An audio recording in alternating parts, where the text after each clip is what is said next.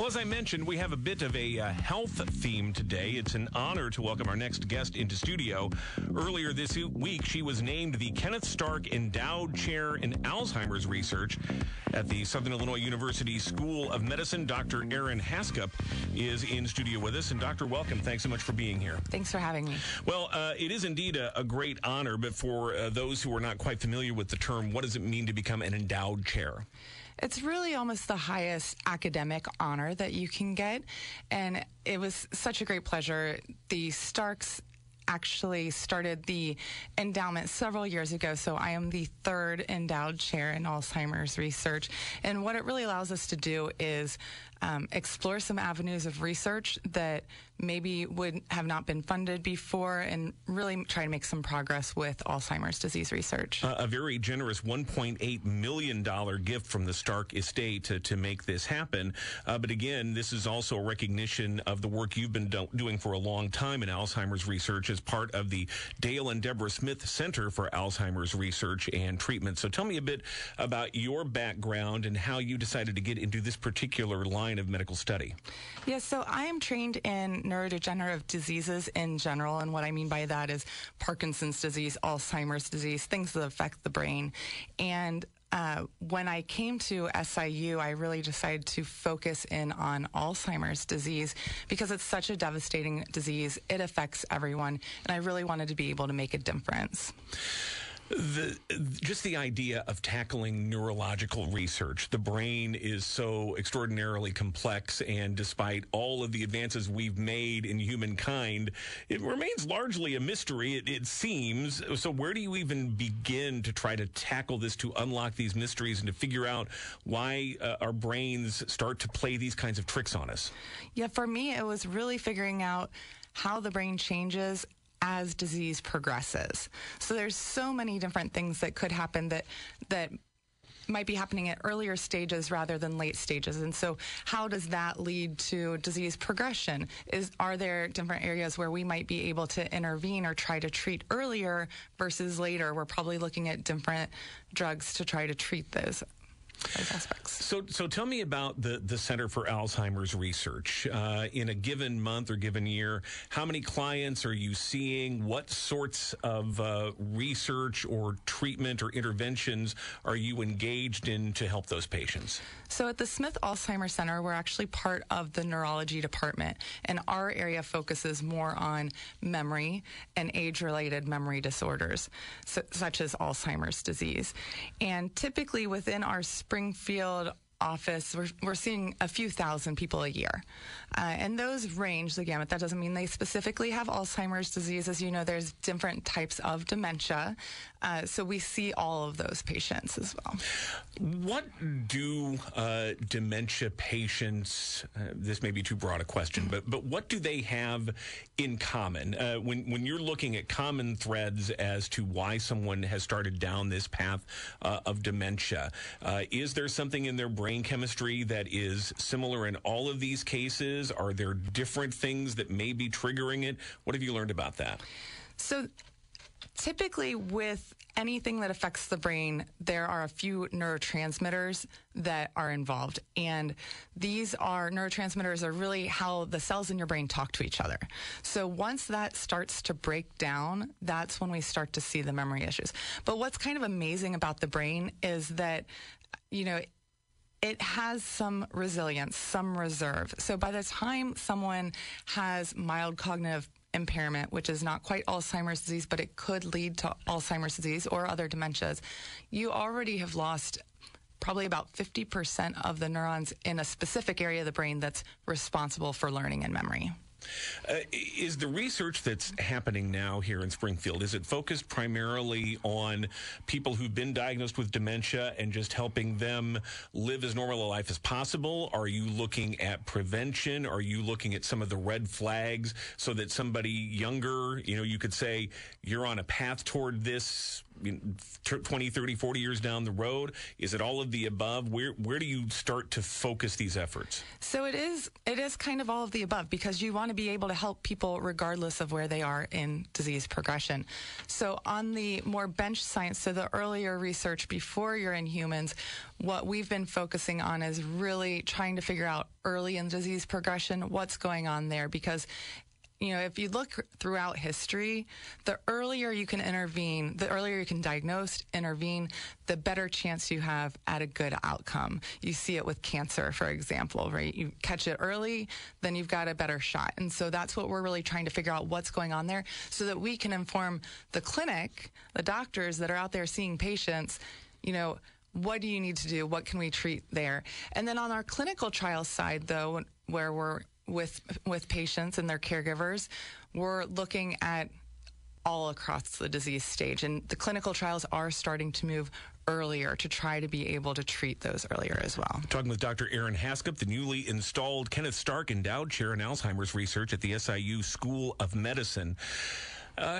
Is there anything that you've seen that gives you hope that Alzheimer's and similar types of dementia may be reversible, even to a degree? Or if cognitive function is lost to a degree, is it lost forever?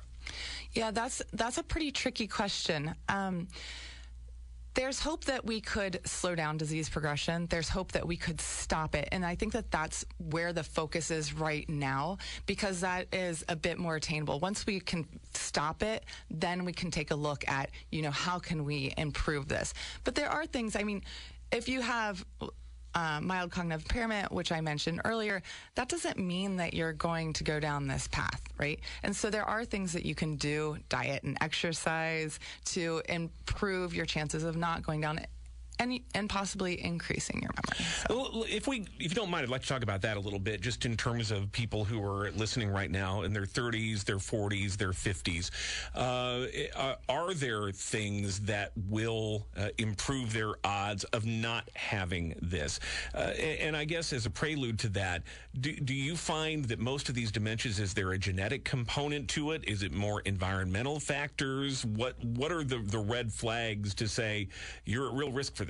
Right. So there are genetic factors that play into it, but the vast majority of Alzheimer's cases, dementia cases, are not genetic, not linked to your genes, at least not that we know yet. So we call those sporadic. And so with those especially, and even if you are kind of predisposed to be at higher risk for Alzheimer's disease, there's things you can do. Like I mentioned, diet and exercise, anything that's good for your heart is good for your brain. Try something new, brain games, travel someplace you've never been before, just to have new experiences. That really helps reinforce those connections in your brain. I drive my wife kind of crazy because I play puzzle games on my phone all the time. Can I tell her that that's just, I'm using cognitive skills and that's going to keep my brain sharper in the long run? Can I get away with that?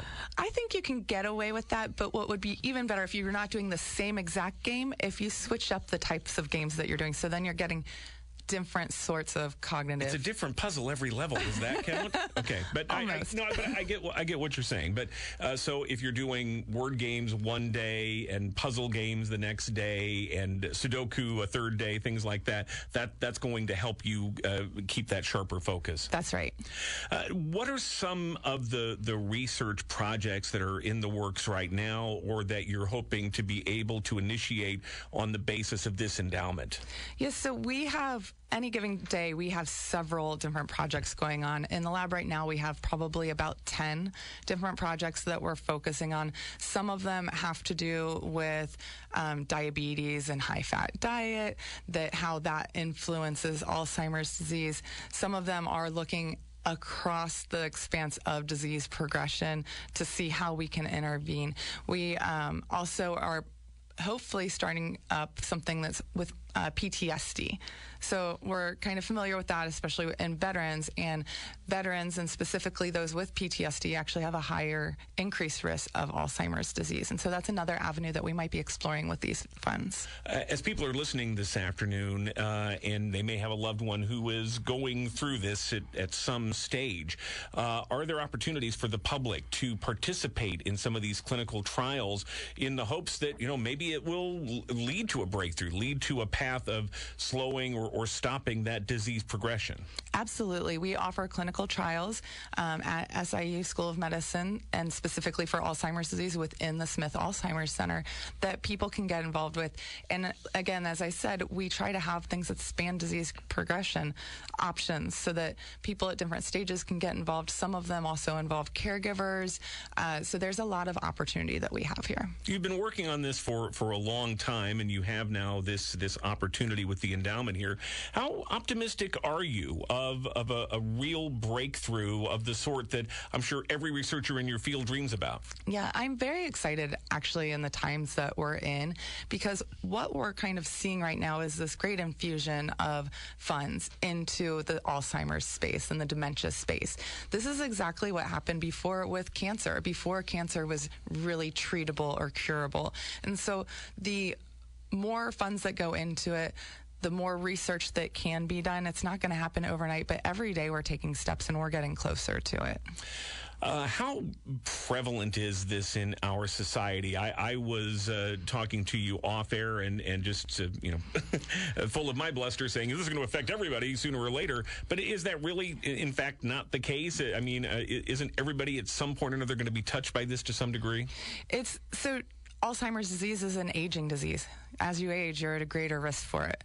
As a population, we're aging, and so that right there increases our risk. The other thing is, on the list of top 10 killers in the United States, Alzheimer's disease is the only one that's still increasing in prevalence. Other things on there like cancer, heart disease, they all have treatments and cures.